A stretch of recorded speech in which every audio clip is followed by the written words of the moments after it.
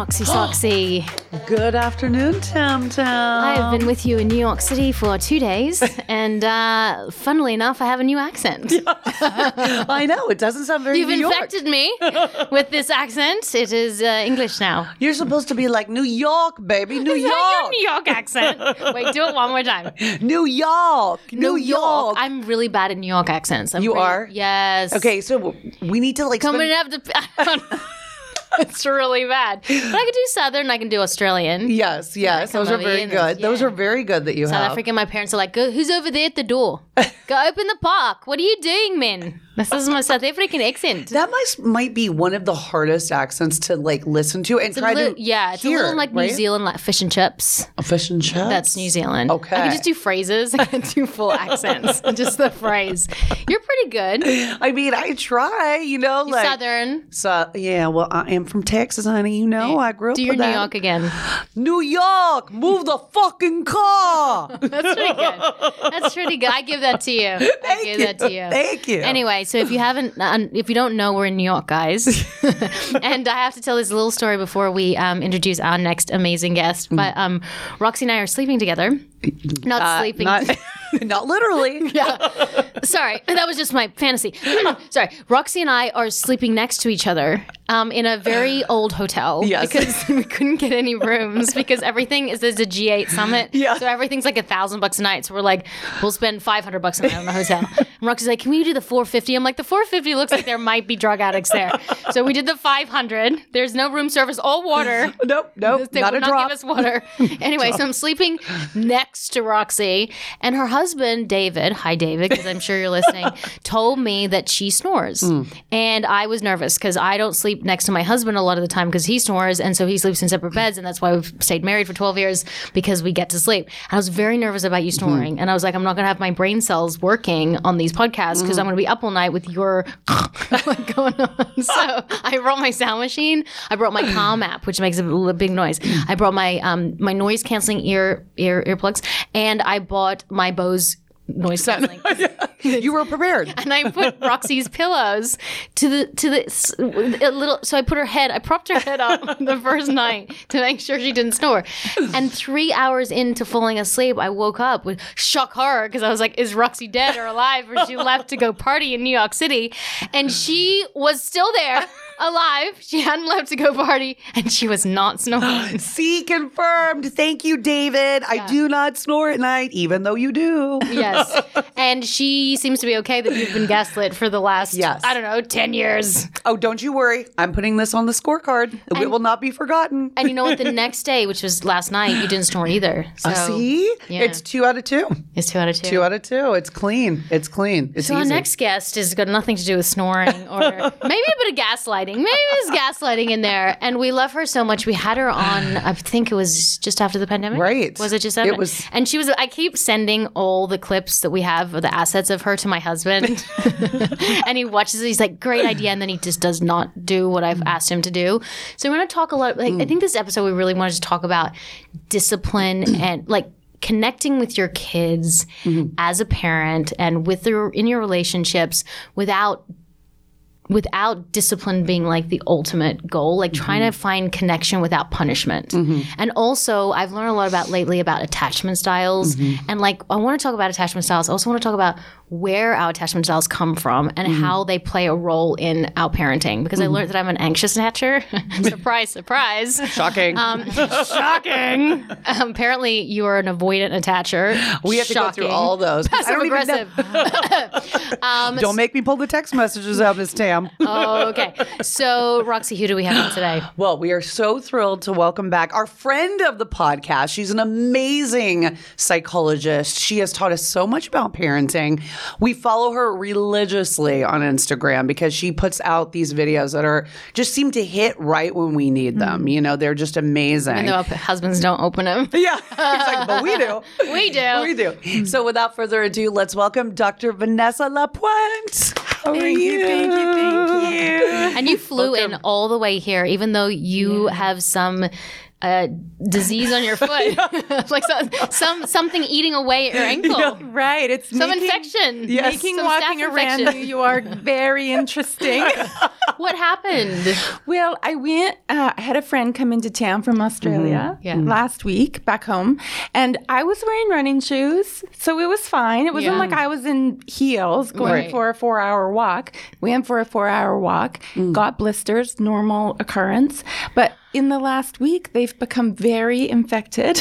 This is so great to start the show with. Requires some significant medical intervention. I'm on like 27 antibiotics right now to try. Isn't it funny how things can just go so badly so fast? Right. Right? And then I always go to like, what am I meant to learn from this? Don't exercise. What is the learning? I think about that too. Sometimes you just don't know the lesson. Yeah. No. And how is it for you, not to you? Right. Yeah. So what about you? Well, just today I was working. So I was working, and things were kind of not going right with what, the communications I was having, and things like that. And for a moment, I definitely freaked out. You were sitting right there. I definitely had a freak out moment.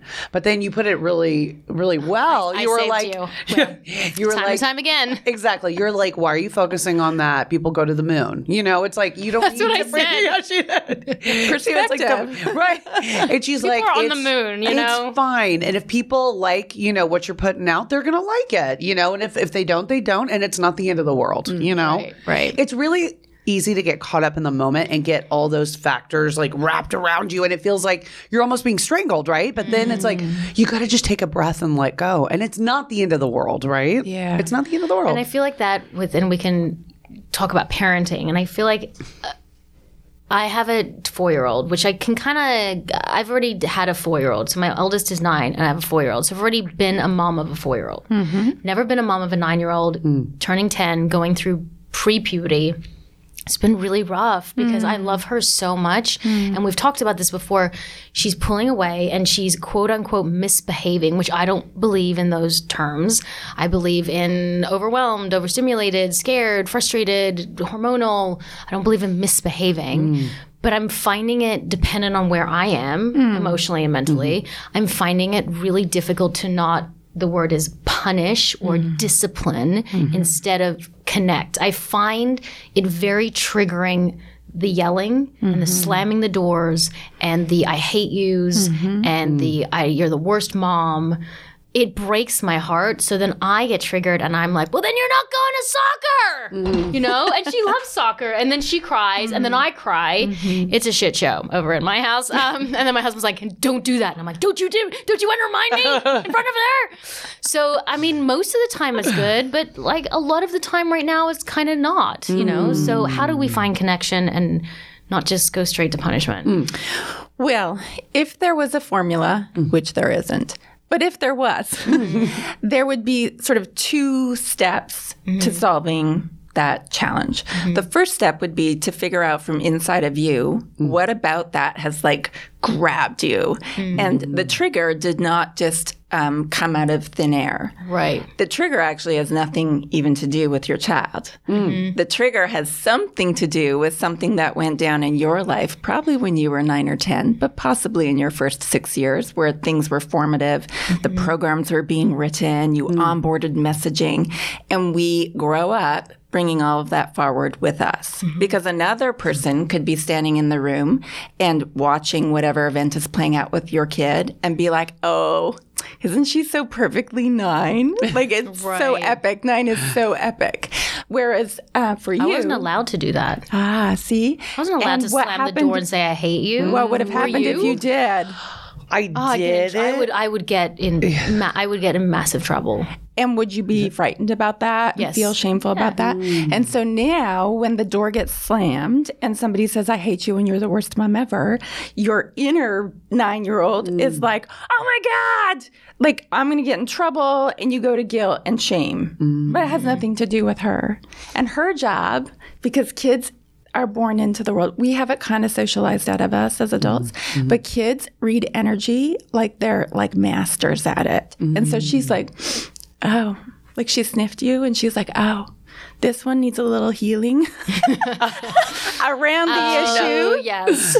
around the issue to Don't do touch with. me, she said. Don't touch me. Oh, yeah. Yeah. Well, that's not tricky to. too, because we teach them about body autonomy, right? And we're like, your body is your body. Like, you make the call, but when you're trying to when things like that are happening, or in the morning when you're trying to get them up, Give me a hug. give me a hug. Yeah. How do you do that? How do you explain that?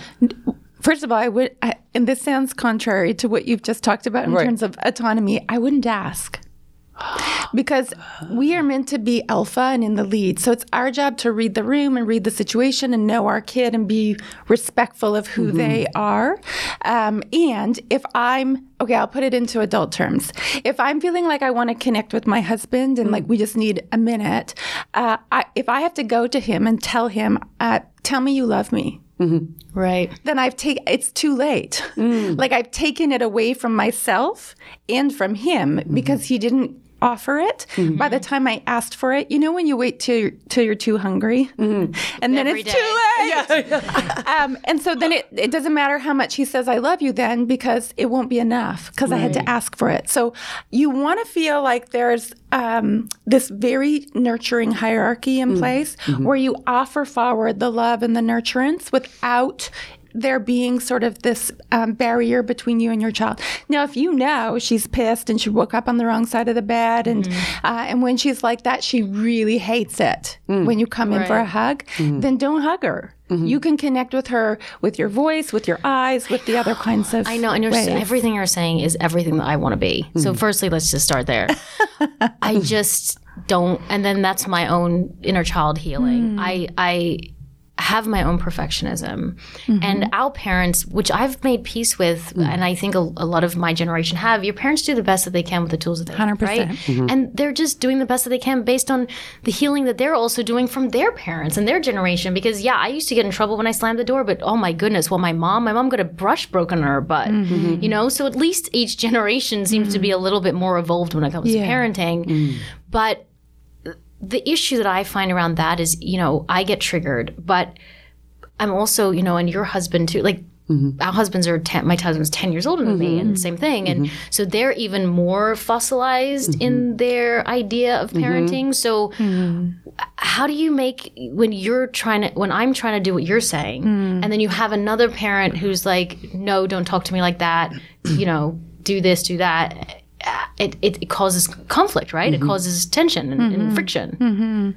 So I happen to be an expert on this only because we only ever teach what we have to learn. Right. I'm always like, do you walk the walk? Right. Well, and I'm divorced and remarried, and I really did dance myself out of my first marriage because I didn't know. I would be like, do you know who I am? Right. Like, did you read You my didn't book? know, right? Yeah. I'm like, do you listen to this podcast? You're right. You listen to others?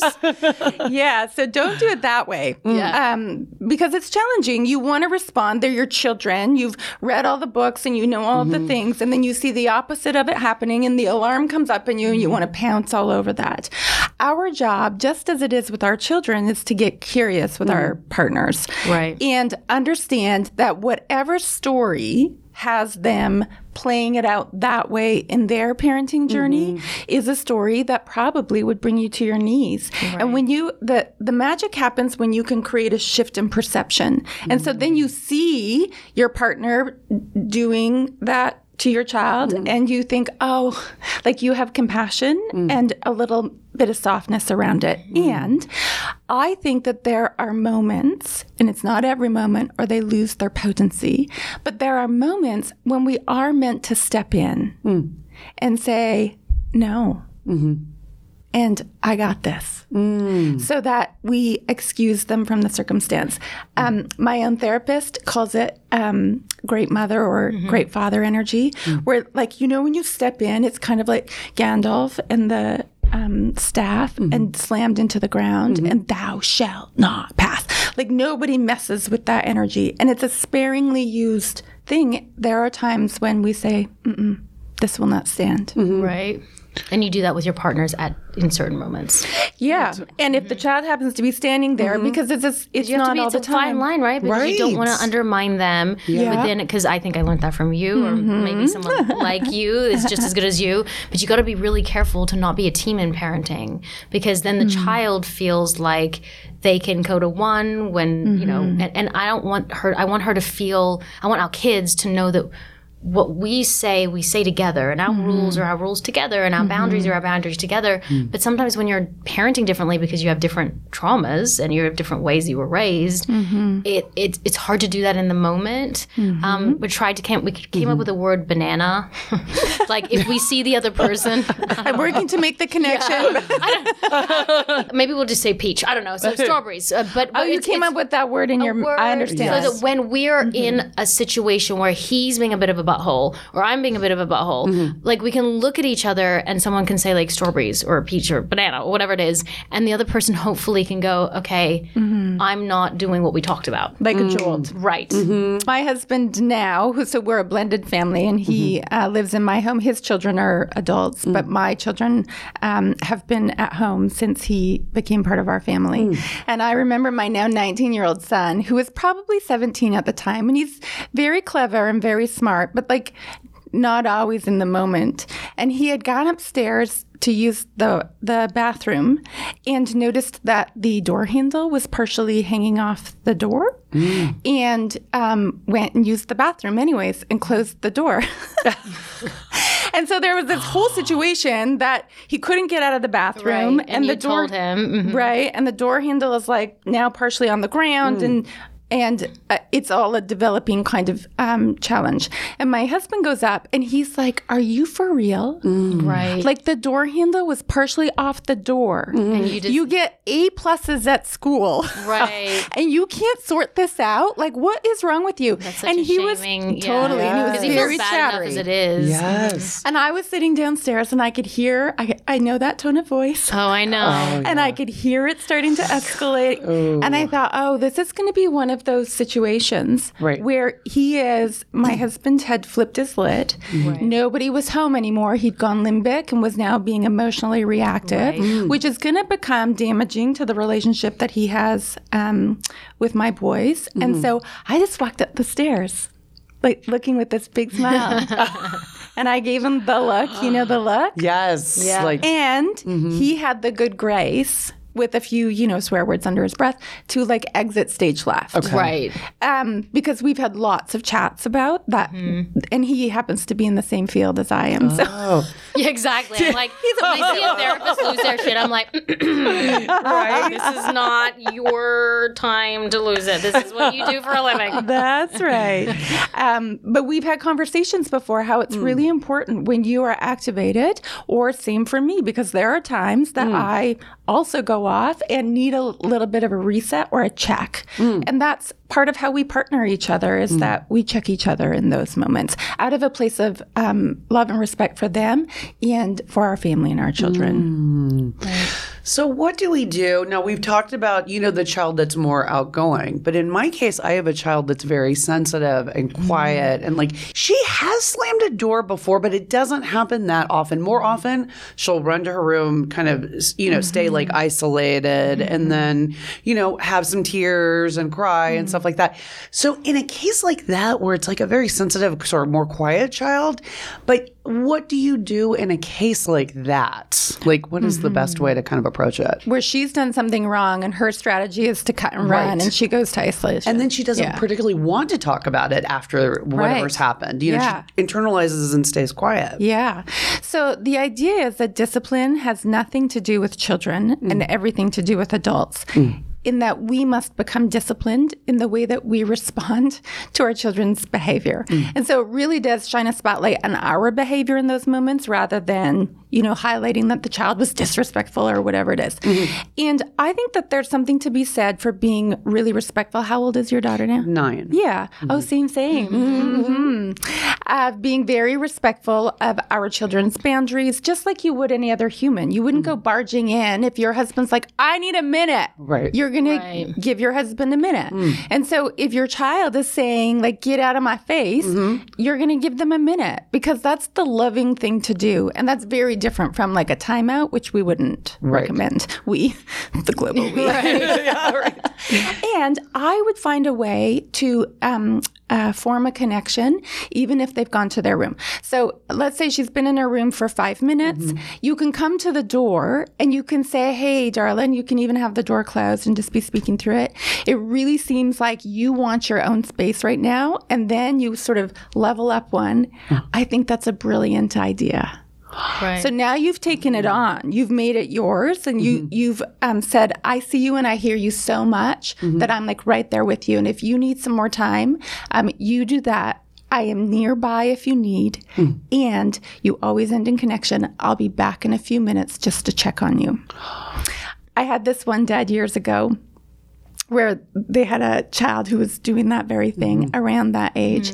And the child, because it's very vulnerable to then come out of your room, you have to sort of own up face to face with people that you behaved that way. And so lots of kids will go inward, and it takes them a long time, and it's hard for them.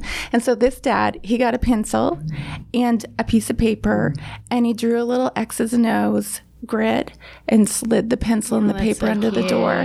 And they just started this ritual when the child would retreat, that they would play a game under the door. So it took a little bit for the boy to then warm up and feel like he could re-enter. And then the conversation is never about you did it wrong. The conversation is about that was really hard for you. Right. And, you know, the next time, and so you form a connection. I see you. I got you. I love you. And the next time you're really mad at mommy, or you really don't like what sister did, or whatever it is, you can still go to your room if that's what you feel like you need. And we're going to try and use our words rather than slam our doors or whatever. Right. Not that we think they're going to deliver on that. And that we do want to, because kids are full of good intentions, and we just want to honor that they have that in them. And so we say, can I count on you to give that a try? Next go. And then tomorrow, when it happens again, you can be like, it's really hard, right? I see you. It's like society isn't, you know, we were in Australia recently, and I remember being in Bondi Beach. I have a 4-year-old, 4.5-year-old, and a 9-year-old. And my 4.5-year-old had a full-on tantrum. She was going through a lot of emotions around that time. And she flung herself to the ground, and she was having this and then this woman came past me, and she goes, shh, to my kid. And I was like, keep it together, don't lose your shit. Did you flare on the woman? I didn't, but I said, she's a 4-year-old. This is neurotypical. I was very proud of myself. This is neurotypical. She's not a bad kid, or something like that. And then the woman was like, and she walked away. Because society has set us up so much for failure for parents, because we look at children who are yelling or screaming or hitting their sisters or whatever, and we're like, ooh, they're bad kids. I saw this woman, and I'm like trying really not to judge people in my life right now, but like she was like, it's not going so well. But she was in Target, and she was like screaming at her 4-year-old, right? And I thought, dude, it is 7:30. The kid is 4.5. The kid is exhausted. You're in Target. Like, firstly, if you're going to go in Target at 7:30 and you probably haven't, the kid's eating Doritos or whatever, kid's hungry. Right. This is your fault. Like, this is not your kid's fault. Like, you can't put your kids and set them up to fail and then be like, naughty kids. Like, I have a friend who's like, oh, my kid was like screaming after a birthday party, and so she's in her room now. And I didn't say anything because I don't like to parent other people's kids, but I was like, she just probably had all this cake. So overstimulated. She's young, and now she's in trouble. Right. Like, we have to teach them. And it's weird when I say I don't believe in punishment, because I don't believe in punishment. I believe in boundaries. I believe in solutions. I believe in talking through things, but I don't believe in punishing. And I don't know what it is about society. Like, people still hit their children. They still physically hit their children, and it's illegal to hit a dog, an elderly person, your spouse. I can't hit you guys in this studio, but a 4-year-old I can hit, and it's okay. It's legal. Do you have a spanking law in the U.S.? Oh, do you guys have one? Oh, do you have one in Canada? We have some in certain states, don't we? We possibly do. I don't know. I'm not sure. I think you can still hit your children in 2023 in the United States. You can in Canada, too. It's federal law if they're between the ages of 2 and 12, provided that you don't use a foreign object. You have to use your bare hand, and you have to hit between the head, like under the head. You can't hit anywhere on the head, and then you're fine. Wow. And it always is stunning to me that we still have that kind of a law. I think it comes from how historically we have viewed children.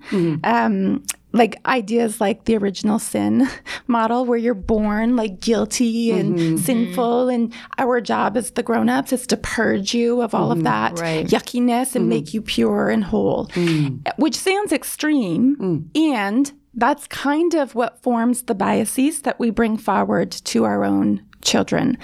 The reality is what we know from the science of child development, and in particular how the brain grows and develops, neurons that fire together wire together. And so we, instead of talking about punishment in present day, if we're going to be informed by what we know, and when we know better, we do better, we talk a lot more about the concept of co-regulation.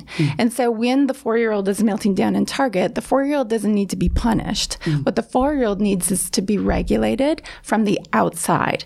In the brain is the only part of us that actually can be regulated from the outside. I can't regulate your kidneys, but I can regulate your brain. Right. And the magic in terms of how that works is through the relationship, through the connection. So important is all of that we've given it a name. We've called it attachment in the research literature. People have lots of interesting ideas about what that word means. And when we can connect with our children in those moments when they're really dysregulated, what we do is we actually allow the cortical layers, the upstairs part of the brain, to sort of settle back in and take hold. And then they can think, and then they can reason, and then they can problem solve. But when they're lid flipped, those cortical layers are no longer working. 100%. Works for husbands very well. Can we talk through some of the attachment styles? Because I myself feel like I don't know in depth, attachments and then how that affects us as parents, Yeah. Can we kind of go through the attachments? Yeah. So John Bowlby, who was the father of attachment, with his student who then became, in her own right, a very prolific researcher in that area, Mary Ainsworth, they came up with 4 different attachment styles. And I think I know them. Yeah, Wanted to see if I was right. And the way that they did that is they created a laboratory experiment called the strange situation, where they put children in a room, a child with a parent, and then they went through a series of separations where they would pull the parent out of the room, and reunions where the parent would come back into the room. And they watched how the child reacted to the separations and to the reunions. So a secure attachment is when the parent leaves, the child notices, and depending on the child's temperament, if they're more intense and sensitive, they're going to have like a bigger reaction, and they're going to fall into these pursuit-seeking behaviors, which means they're going to cry, they're going to call after you, they're not going to be at rest, they're not going to be settled. And then when you come back into the room, you might see another little burst of that kind of stuff because you left me. And so you're going to pay for that for about 30 seconds. And then they will settle in, and they'll just be so regulated, co-regulated by the presence of the parent. That's a secure attachment. And that's a secure attachment, and it's the ideal situation. And it's interesting that in secure attachment, you don't have kids who are just sitting and happily feeling. You have kids who are letting you know, like, this is not okay with me, because they have onboarded the understanding that you as the parent are their best bet. And in the absence of the connection, it freaks them out. And what age is that? Well, attachment begins... Because my 9-year-old is like, see ya. I'm like, my 4-year-old now she's okay if we go to dinner on Friday, like with the babysitter, the regular babysitter. Yeah, so she has a relationship. She's okay with she her. knows. Yeah. And like, I'm 48 and I don't have that with my mom anymore. Right. Cry. Because I feel like that would not be healthy. And so as kids get older and they're more able to regulate themselves, you will see a lessening in those kinds of behaviors. It will reach its peak for your babies, probably around 10 months of age, give or take. And it'll be fairly persistent until somewhere around sort of 3-4 years of age, depending on temperament. But some kids can struggle with that kind of thing for longer, maybe because... My eldest did. Right. So she's about 7 or 8. Yeah. Actually. So if they're very sensitive, you can imagine a sensitive brain intensity-wise is up here. So you have to actually develop a lot more, and it requires a lot more time before you can regulate around your levels of intensity if you're a really sensitive, intense kind of human. And so you can see it flare up in older kids too. And the tell will be that it's a shift in behavior, and now they're all, they're not able to go to school or separate from you at night to go to bed or whatever it is. And the answer to that is always going to be more connection, so that we can reestablish that secure base and let them know we got you. And no matter where you are in the world, we're connected. So that's secure. Okay. That would be the ideal attachment style. If we were to all have our way with our lives, we would be in securely attached kind of frame of mind, and then bring that to our own parenting, because we do parent as we were parented. Then we have avoidant, or sometimes people call it avoidant anxious attachment. Just kidding. I think she's avoidant. I'm anxious. Right? Is that kind of It's like half and half, right? I know. So we're great. She's avoiding. I'm anxious. We're like never really, the two shall never meet. Perfect. How do we hear? And the idea there is that the child and the parent are in the room. The parent leaves, and the child just keeps playing. Right. So the child is avoiding acknowledging that this has happened. And when the parent comes back, same thing. Child just is carrying on with what they're doing. And yeah, if you were to take a little swab of their saliva or pluck out a root of their hair and analyze it chemically, you would see that they look cool as a cucumber on the outside, but internally they are freaking The cortisol out. level is still high. Cortisol levels are really, really high because that was very stressful. But what has that child learned over time? It serves them no purpose to kick up a fuss because nobody's coming anyways. That's my, I know some people like that. It breaks my heart. Then we move on to resistant attachment. Sometimes called avoidant resistant, which gets very confusing. And resistant attachment is a little bit all over the map. Usually it comes out of a parent-child relationship where the parent at times is very loving and very responsive and very available to the child, and at other times is really not. And so in my 20-some years of being in this field, I have seen that for parents who struggle with significant mental health kinds of issues, addiction, those kinds of things, where at times they can be really present, other times they cannot. This child is going to get loud when the parent leaves and get loud when the parent comes back and not settle. So the loudness is really loud because that child has learned, I don't know which parent is showing up today. And so in order to have my need met, I got to get loud and stay loud to keep you close to me. The final of the four is called disorganized attachment. And it's usually when a parent has very serious and unresolved trauma. So their pattern of interacting with their child is not a pattern. It's all over the map. You can't make sense of it. When I've seen it in front of my eyes in my career, that's a rough one to it's a rough one. I started out my career working in infant mental health, so 0 to 8 years of age was my category, alongside child protection. And so we saw a lot of that in that world. And it'll make the hairs on your neck stand up when you know what you're looking at. The child looks very disorganized in the way that they respond when the connection is severed, either in the strange situation or in real life. And they might laugh their heads off. They might masturbate. I had a little client once where that was the go-to response. So they're just very quizzical. You're just what is even happening? Right. And ironically, when we look at the interventions around restoring attachment to a secure kind of space, disorganized is one of the most open to change because you don't have to erase a story. Right. There isn't one. So you just get to begin writing it. Oh, Yeah. that's fascinating. What are these attachments?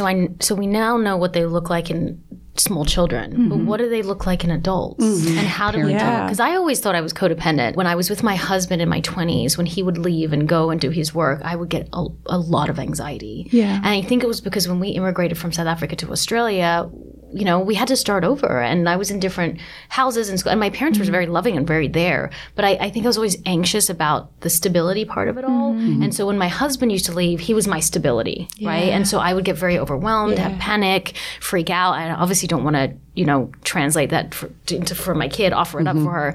But she's also an anxious kid too. So like, what does it look like in adults? And how can you try to not pass it on to your kids? Yes. Right? They're like the winning question. Right. Then I don't have to pay my therapist anymore. Thank you. Yes. Again, it comes back to how do we not fuck our kids up, right?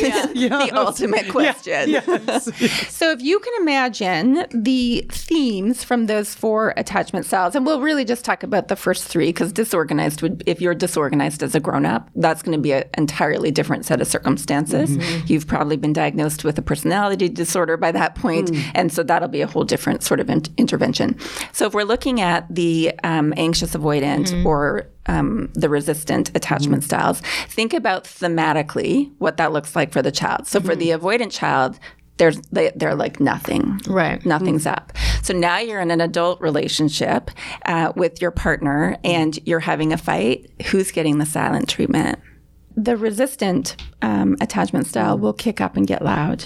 And the other thing to bear in mind is it's a little bit on a continuum. Like we can have little pieces of other things within us, but on the whole, be generally healthy about how we're connecting in relationship.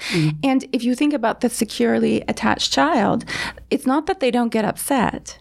It's that they can regulate eventually through the relationship. Right. As grown-ups, we are not meant to be regulated through the relationship, though it's really lovely when that can happen.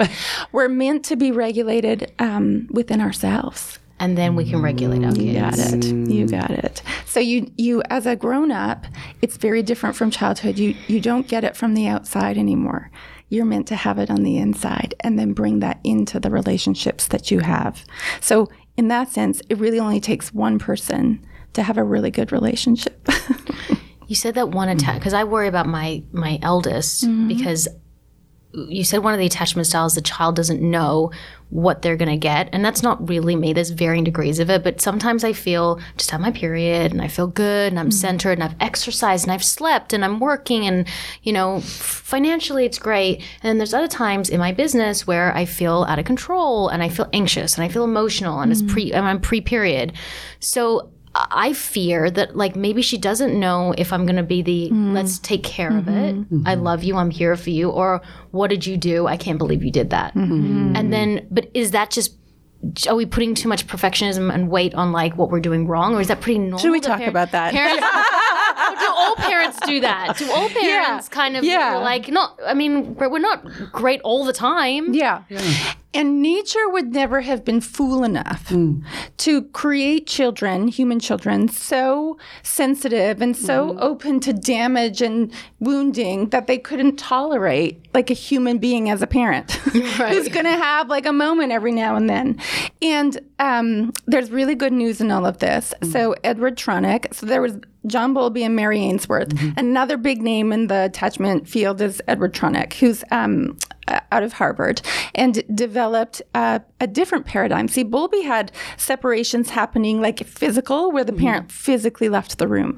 And Edward Tronick was that's cool and all, but let's create a paradigm where the parent emotionally leaves the room. Right.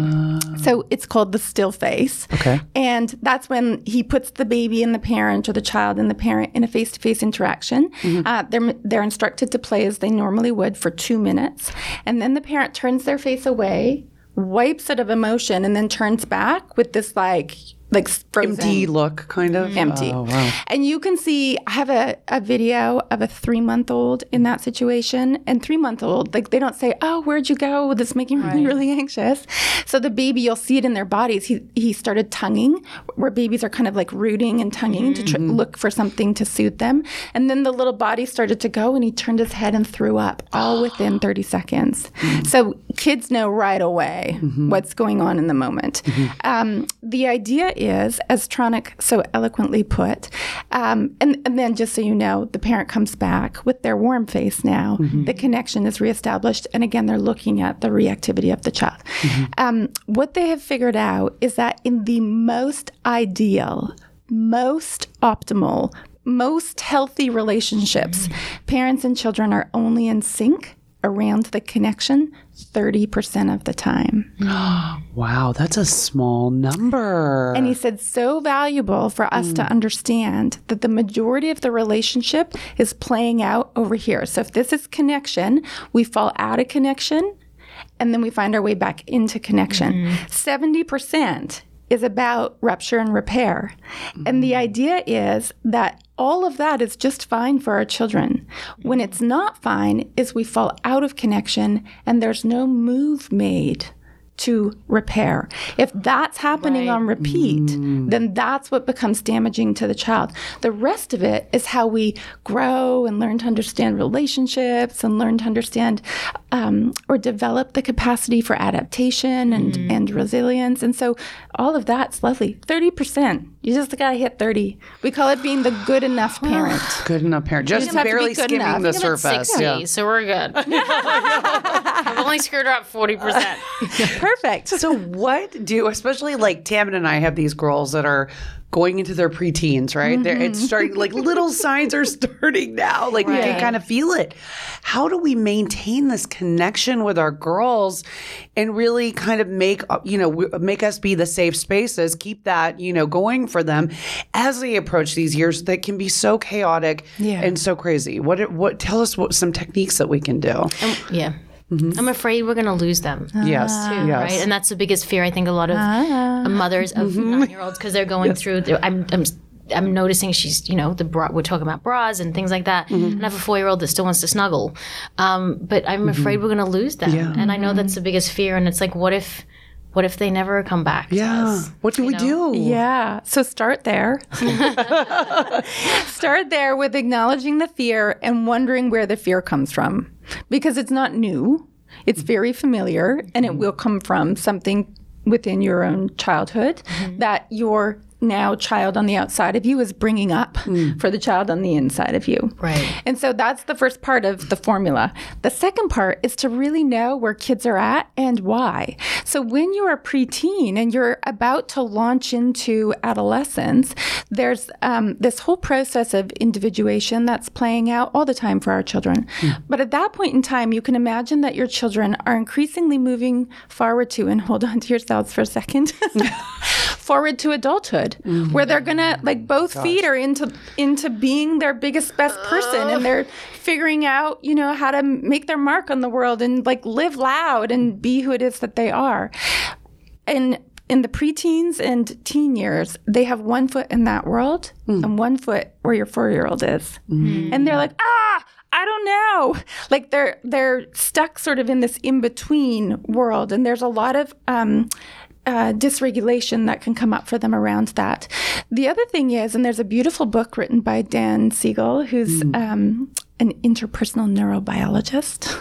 You just wanted to say that on the podcast. Don't you love You're it? like, I'm smart. Podcasts and cocktail parties. That's the one I She knows what she's talking about. He's actually a psychiatrist and really understands the inner world of that attachment piece in children. And he wrote a book about teens called Brainstorm, which is a gorgeous read because it describes to you what's happening inside this adolescent brain. It's like it's inverting itself. Right. And it has to live intensely, which means like highs are really high and lows are really low, because during this period of time, you actually have to chew on all these kind of existential sorts of issues, and it freaks you out. And so you need to be able to have this sort of very warpy way of looking at the world for a few years until you come to terms with what the endless universe is all about and how that circles back to you and who is it that you're meant to be in this thing called life. So that's why the reactions get especially big. Our job as parents is to not become afraid of that. And you can take a Q-tip, Q-tips. Stick it in your eyeball. Yeah. Many times. Because sometimes that's how I feel parenting. It's less painful to stick a Q-tip in my eyeball than parent a 9-year-old. Yeah, I can see. Just saying. The Q-tip stands for quit taking it personally. Your child's reaction has nothing to do with you. So, like, stuff a Q-tip in your bra or in your pocket. Hold on. Yeah. And remember, this isn't about you. This is about them being perfectly 9. Aren't you so grateful that you have a very typical child who gets to be perfectly 9? And the final layer around adolescence is because they are moving towards full individuation and full independence as a grown-up. They are meant to step away. And sometimes in order for the step away to happen, they have to push. And so they get loud and get in your face and like drop you like it's hot. And then you're left as the parent to deal with your own attachment style while your kid is abandoning you, right? Right. But they're not. They're not. For now. No. Unless we are not a great parent. Well, I think, you may feel like they are. My boys are 16 and 19. I never had girls. And what I've watched over time is they want to stretch into becoming their own selves. And they circle back in ways that are just like so rich and so incredible to witness as a parent. But and look at you as the mom. Like, you got your shit together. Like, I don't know. I think that if I was your kid, I'd be like, I'm circling back. She's cool. But I think my kid's like, my mother. But it's so true. Like, we do take it. So, I mean, my biggest issue is just learning how to love myself, which has always been my North Star, and it's getting so much better, and I'm in such a better place. Yeah. Learning to love myself and realize it's because there is some narcissistic tendencies that we have as parents too. We always think it's about us, right? It's like my kid's acting like that because it's all about, well, I did this or what I did wrong. So there's like all these things about like we make it all about us because it's hard because you want your kid to make the right decisions. You want them to say, no, I'm not going to get in the speeding car. No, I'm not going to take those drugs. No, I'm not going to make the bad decisions. But then it's like you want to put boundaries on them and not punish them. But my biggest question now is like, how do we put limits and boundaries on things that are dangerous without losing that connection, but without going, you're going to get your pocket money taken away because you did this, because it doesn't make any sense to them. So how do I teach my kid to not take the drugs? Right.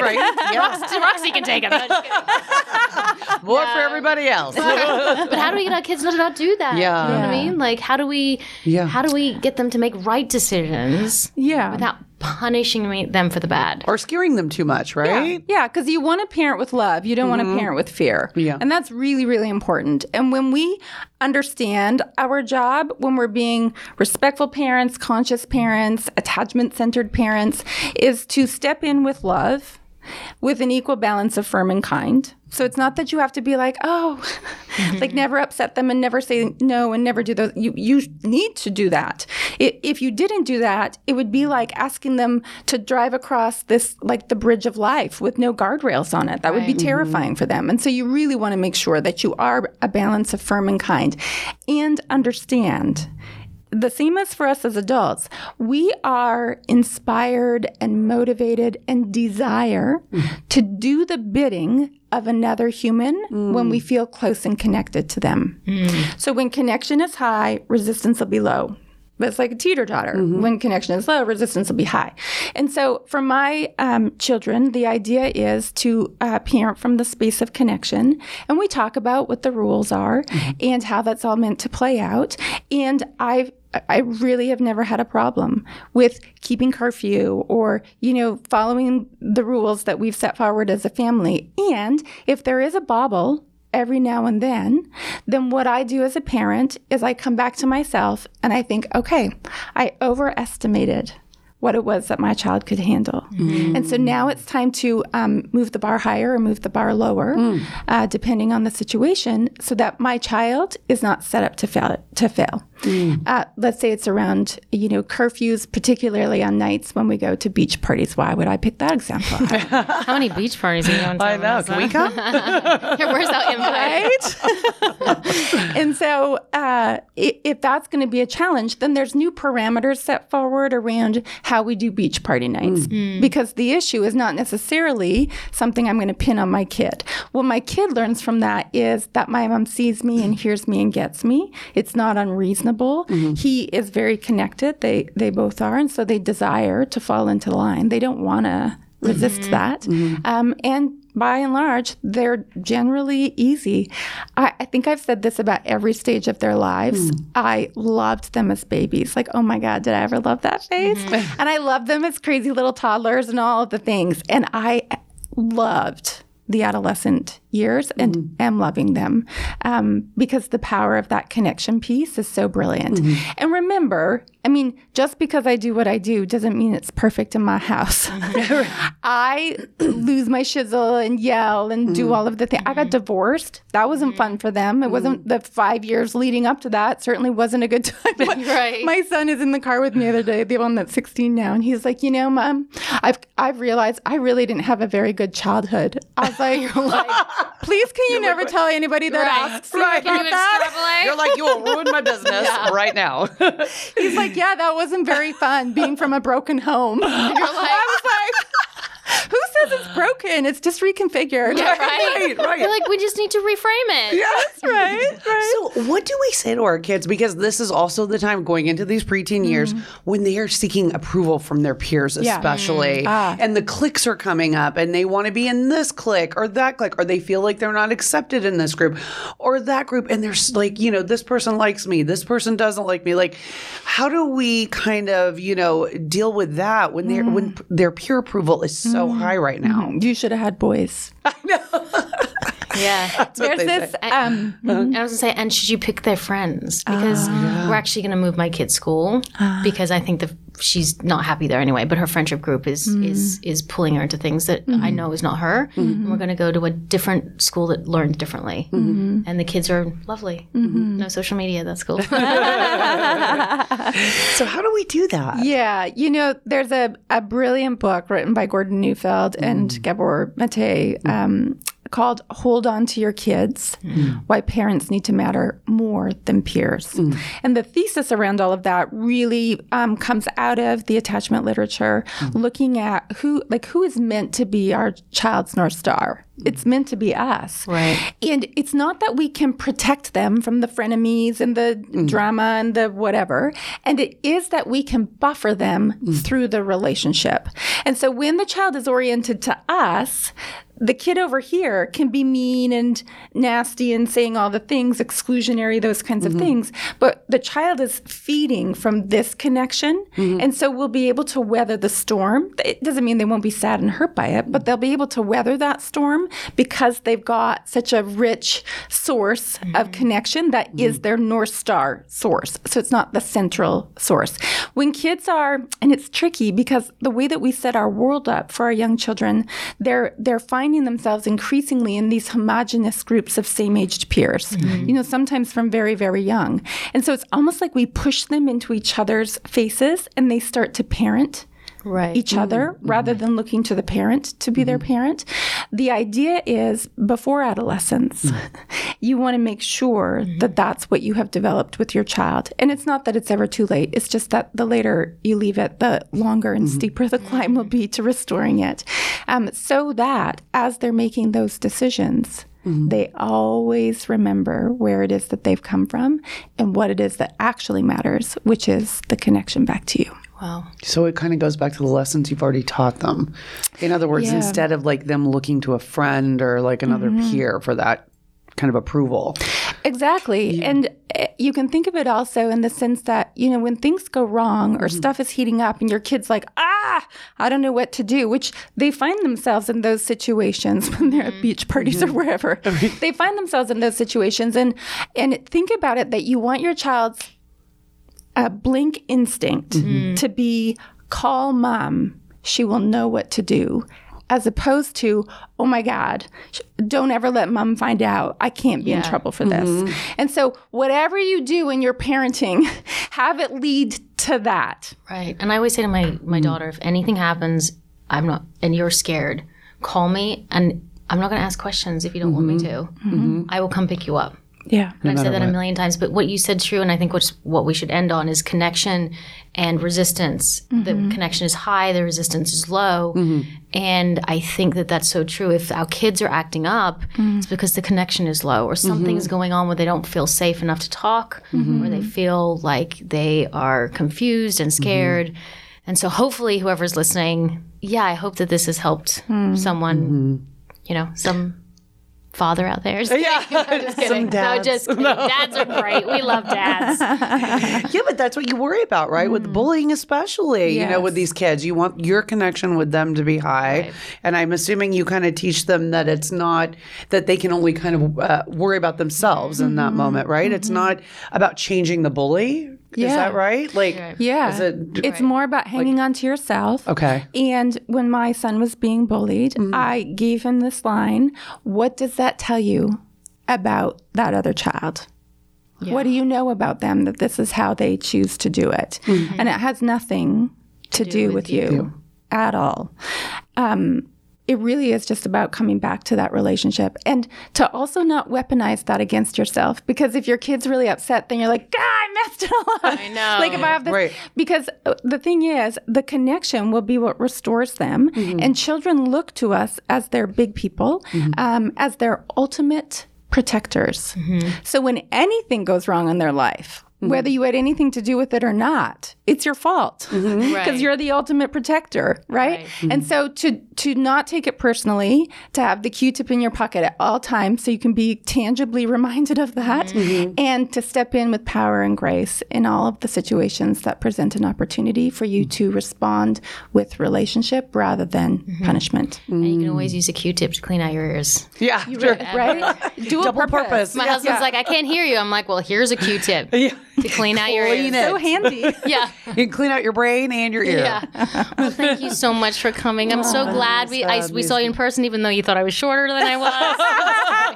First thing Vanessa said was like, "You're short." No, just kidding. She said you're smaller. You're so Yes. little. Yes. I don't know if that's good or bad, but I love it. She also confirmed that, in fact, I am an inch taller than you. I always knew you were, but I can fit in small places if I ever need to get around.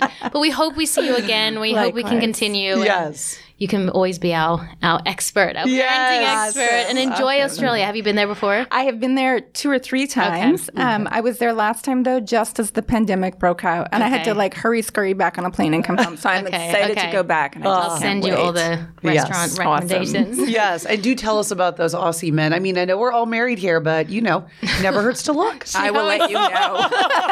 I'm sure her husband will be really impressed with you, Roxy. He'll be like, no friends with that Roxy girl. Like he's ixnay on the Roxy A. My husband said that to me all the time. So here we are. Here we are. Here we are. Where can people find you if they are new to the podcast, or where can they find you? Yeah, drvanessalapointe.com is my website. All of the information about my books and everything else is there. And I'm pretty active on social media. So Dr. Vanessa Lapointe with an E on the end. Do you do all your social media, by the way? Because we're thinking of outsourcing, but we're like, let's ask people what they do. You have a company who puts it I have a together. guy. Oh. And I'm telling Give us your you. guy. You might have He to is- process along your guy. He's like, no, it's my guy. Magical. He's magical, and the best part about him is his heart is like as big as the universe, and so that's when you see the videos he puts together.